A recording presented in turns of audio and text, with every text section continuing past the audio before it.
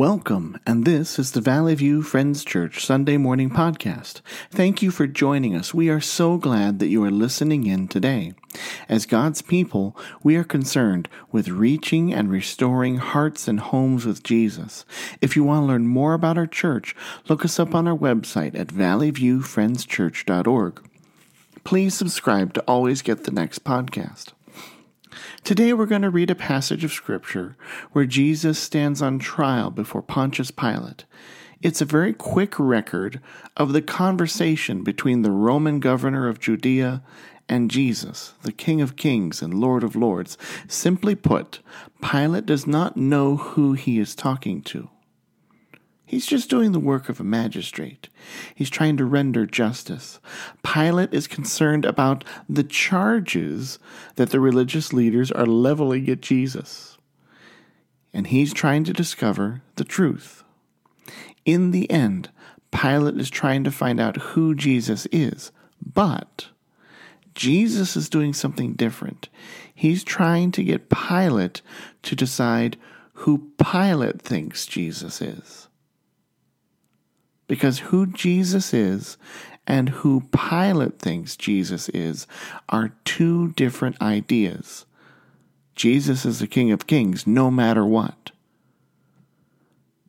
And what Pilate thinks of Jesus is something altogether different. In the end, we find out, Pilate finds Jesus innocent of being a king. And that's the rub here. Jesus is who he is no matter what. But Pilate cannot experience truth until he declares that he knows that Jesus is king. A few months ago, I was watching video clips of baseball bloopers on YouTube. It was just a lazy couple of days, and I just found myself returning over and over, just watching blooper videos. And then a video was suggested to me of a young boy at a Little League camp. He was dressed in his team uniform.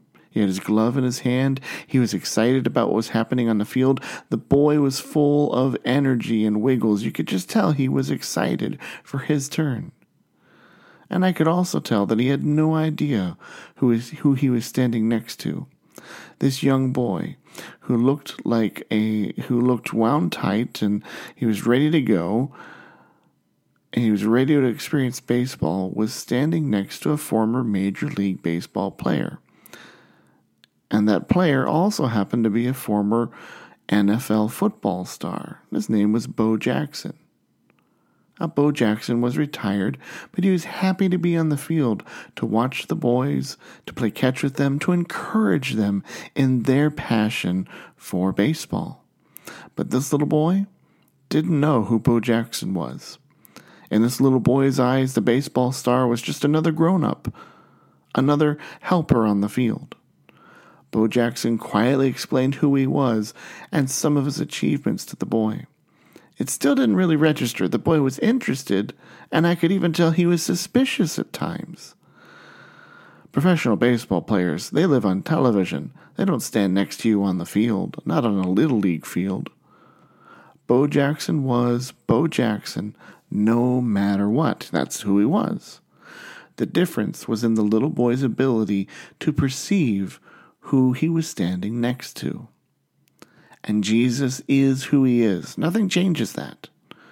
We're the ones who change when we see, when we understand, and when we declare rightly who Jesus is. We might have all sorts of questions about life, about why things happen the way they do. And you will only find satisfaction and truth when you are able to answer the question yourself, who is Jesus? And you're able to say, Jesus is King. Jesus is my King. When we can answer that question for ourselves, we will know the truth, and we will know the hope, and we will be released from the faltering rule of this earthly kingdom into the perfect rule of King Jesus. Pilate asks Jesus who he is, but Pilate must answer to Jesus his own answer about who he believes Jesus to be. And that's the question for you today. Who do you say Jesus is? Your answer means the difference between frustration with life and a hope-filled eternal life. Let's read the text. It's in John chapter 18, verses 33 through 38. So Pilate entered his headquarters again, and he called Jesus and said to him, "Are you the king of the Jews?" Jesus answered, "Do you say this of your own accord, or did others say it to you about me?" And Pilate answered, "Am I a Jew? Your own nation and chief priests have delivered you over to me. What have you done?" Jesus answered, "My kingdom is not of this world. If my kingdom were of this world, my servants would have been fighting, that I might not be delivered over to the Jews. But my kingdom is not from the world." Then Pilate said to him, "So you are a king?"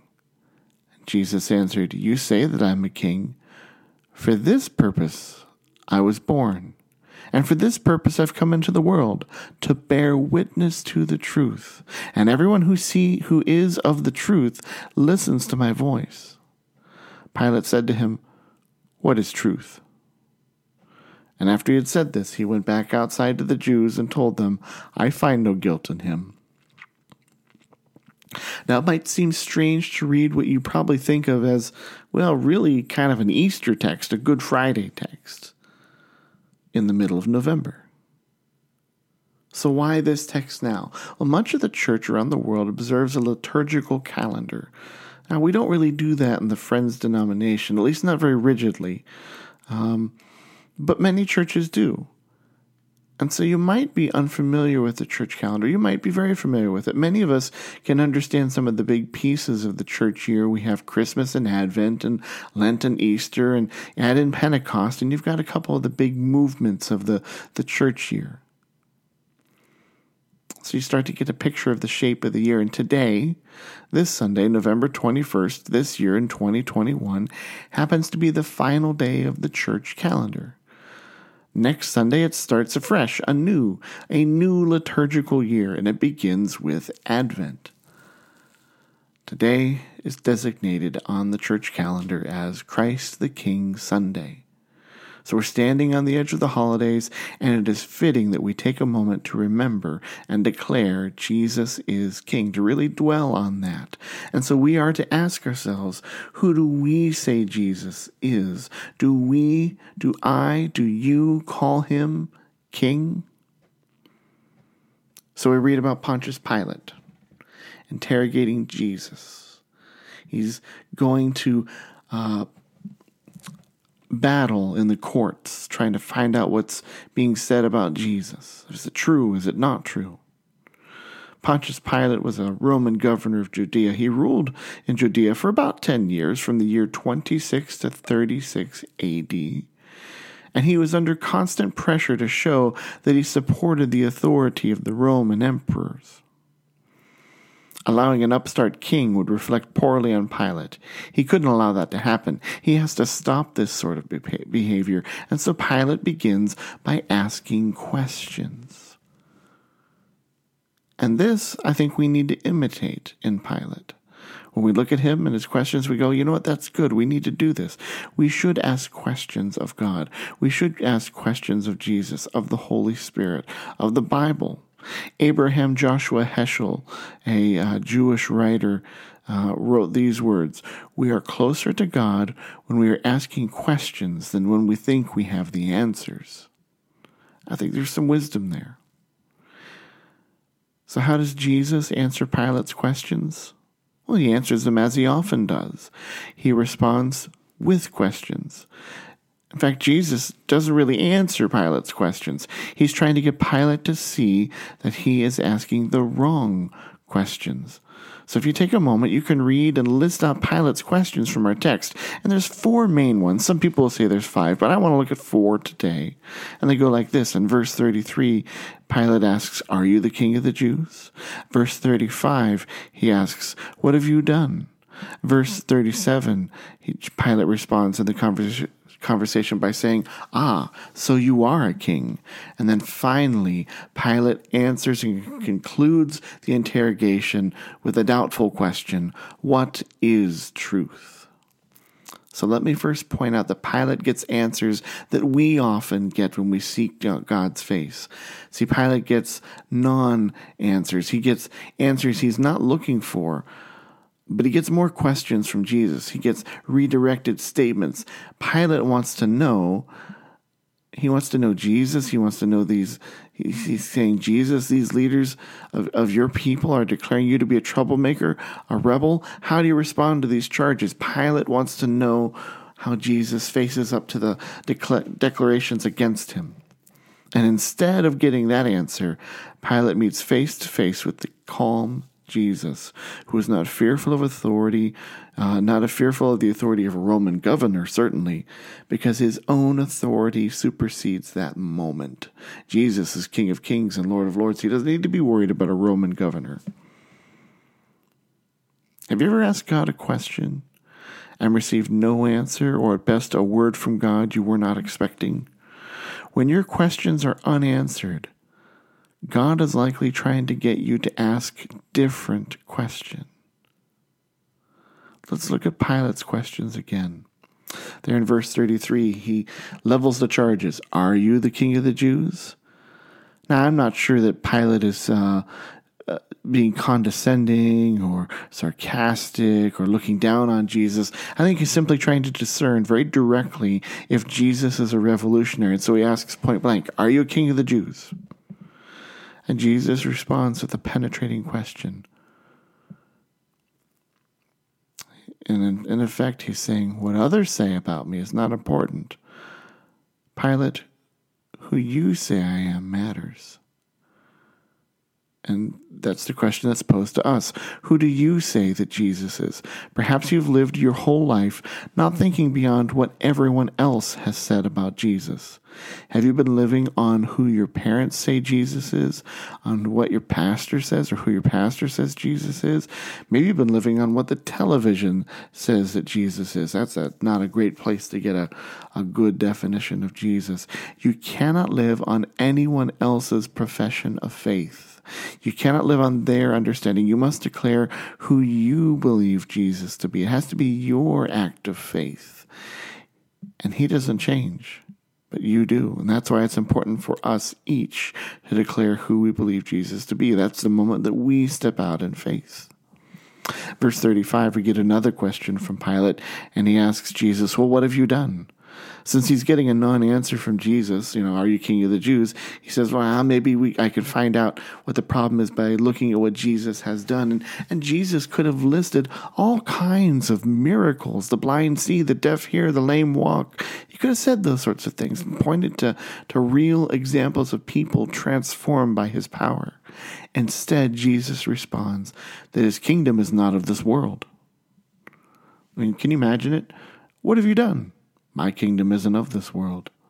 What a strange exchange of words. We too often want to weigh Jesus' worth by his love, his friendliness, how he helps others. Jesus wants to weigh him by who he is and by his kingdom. His kingdom does not play by our rules, but is of heaven. And all this is beyond Pilate's comprehension. And so Pilate takes this new information about Jesus being of a kingdom not of this world, and having those who would fight for him if it was a battle about not this earthly world, but the world that Jesus is king over.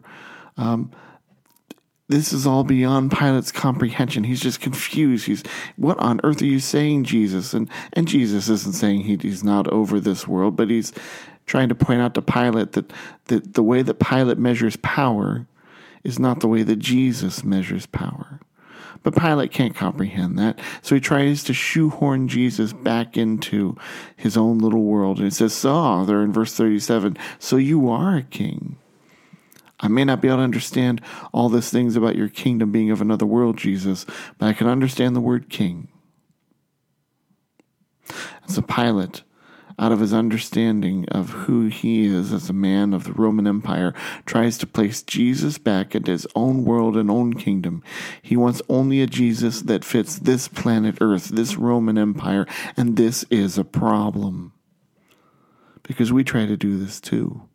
We take Jesus, We take the Holy Spirit, we take God the Father, and we try to cram them into our little worlds.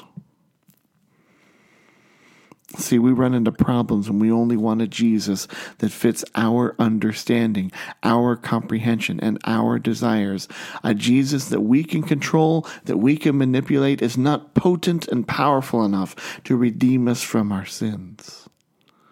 The grand King Jesus cannot be found in our limited designs, our limited comprehension, and our limited abilities. So how does Jesus respond to Pilate's question? So you are a king? Jesus responds not by saying, well, yeah, I'm a king. He responds by declaring his purpose. He tells Pilate that he was born for this purpose, to bear witness to the truth. Everyone who is the truth of the truth listens to my voice. And Pilate answers back at that question with another question. Maybe all the questioning is getting confusing, but Pilate says, what is truth? And that is one of the saddest questions of the Bible. Because Pilate's not just a philosopher asking what truth is. He's not a postmodern prodigal trying to grasp on a concept of slippery truth. When Pilate asks, what is truth, he reveals that he has not heard the words of Jesus during this entire conversation, because Jesus has been trying to get Pilate to see something deeper than his normal little Roman world.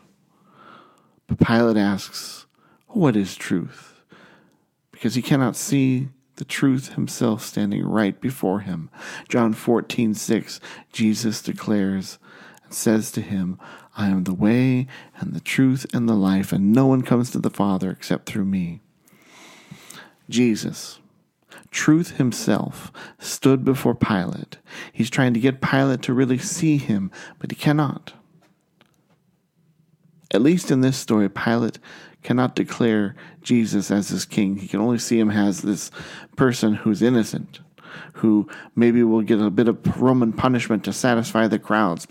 And Pilate is hoping he can trade what the crowd wants for Jesus onto Barabbas.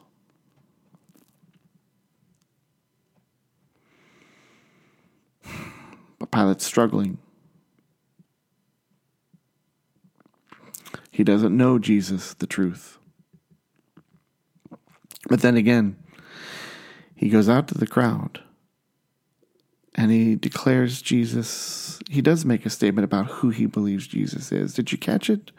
Pilate declares who he believes Jesus is when he says to the crowd, Jesus is innocent of the charge of being a king. He's no king. There's no king here. But Pilate couldn't be more wrong. Jesus is asking you to declare him king. And this requires that you stop living on what others believe and have belief yourself. This requires that you put away the values of this world and take up the values of heaven. This requires that you stop trying to limit God with your desires and your comprehension, and you start stepping into a world of the infinite power and possibilities of what God can do. And this requires that you receive Jesus as the truth. What is it that makes Jesus different? It's who he is. He's the King of Kings and Lord of Lords. Other men would die on crosses all throughout history. What makes Jesus different is not that he dies on a cross, or even it's not that he dies on the cross, but it is who he is. And it's who he is, King of Kings and Lord of Lords, that allows him to rise again from the grave. It's that he's the one with the authority to lay down his life and to take it up again. One last statement from Charles Colson about who King Jesus is. And he says these words, other kings send people to fight and to die for them, but King Jesus died for his people. Do you know that Jesus today? The Jesus who died for you. He desires you to know him and for you to declare him your king. So who do you say Jesus is? It will make all the difference in your world and in your life. Let us pray. God, today I want to take a moment and thank you for your Son, Jesus. Lord, I pray for each person listening that they would hear your voice and declare for themselves, that Jesus is their King. That's it. That's my prayer, Lord. But Lord, I pray this in the name of Jesus. Amen. Go with Jesus.